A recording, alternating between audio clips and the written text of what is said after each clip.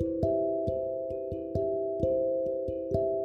Velveteen Rabbit. A stuffed rabbit sewn from velveteen is given as a Christmas present to a small boy.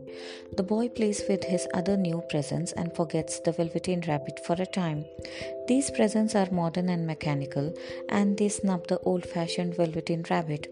The wisest and oldest toy in the nursery, the skin horse, which was owned by the boy's uncle, tells the rabbit about toys magically becoming real due to love from children.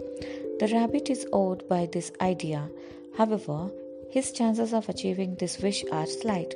One night, the boy's nanny gives the rabbit to the boy to sleep with in place of a lost toy.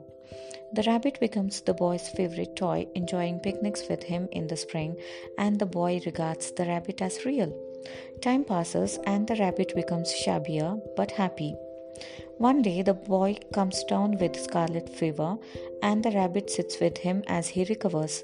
The doctor orders that the boy should be taken to the seaside and that his room should be disinfected, all his books and toys burnt, including the velveteen rabbit. The rabbit is bundled into a sack and left out in the garden overnight, where he reflects sadly on his life with his boy.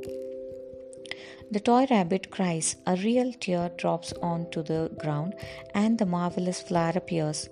A fairy steps out of the flower and comforts the velveteen rabbit, introducing herself as the nursery magic fairy.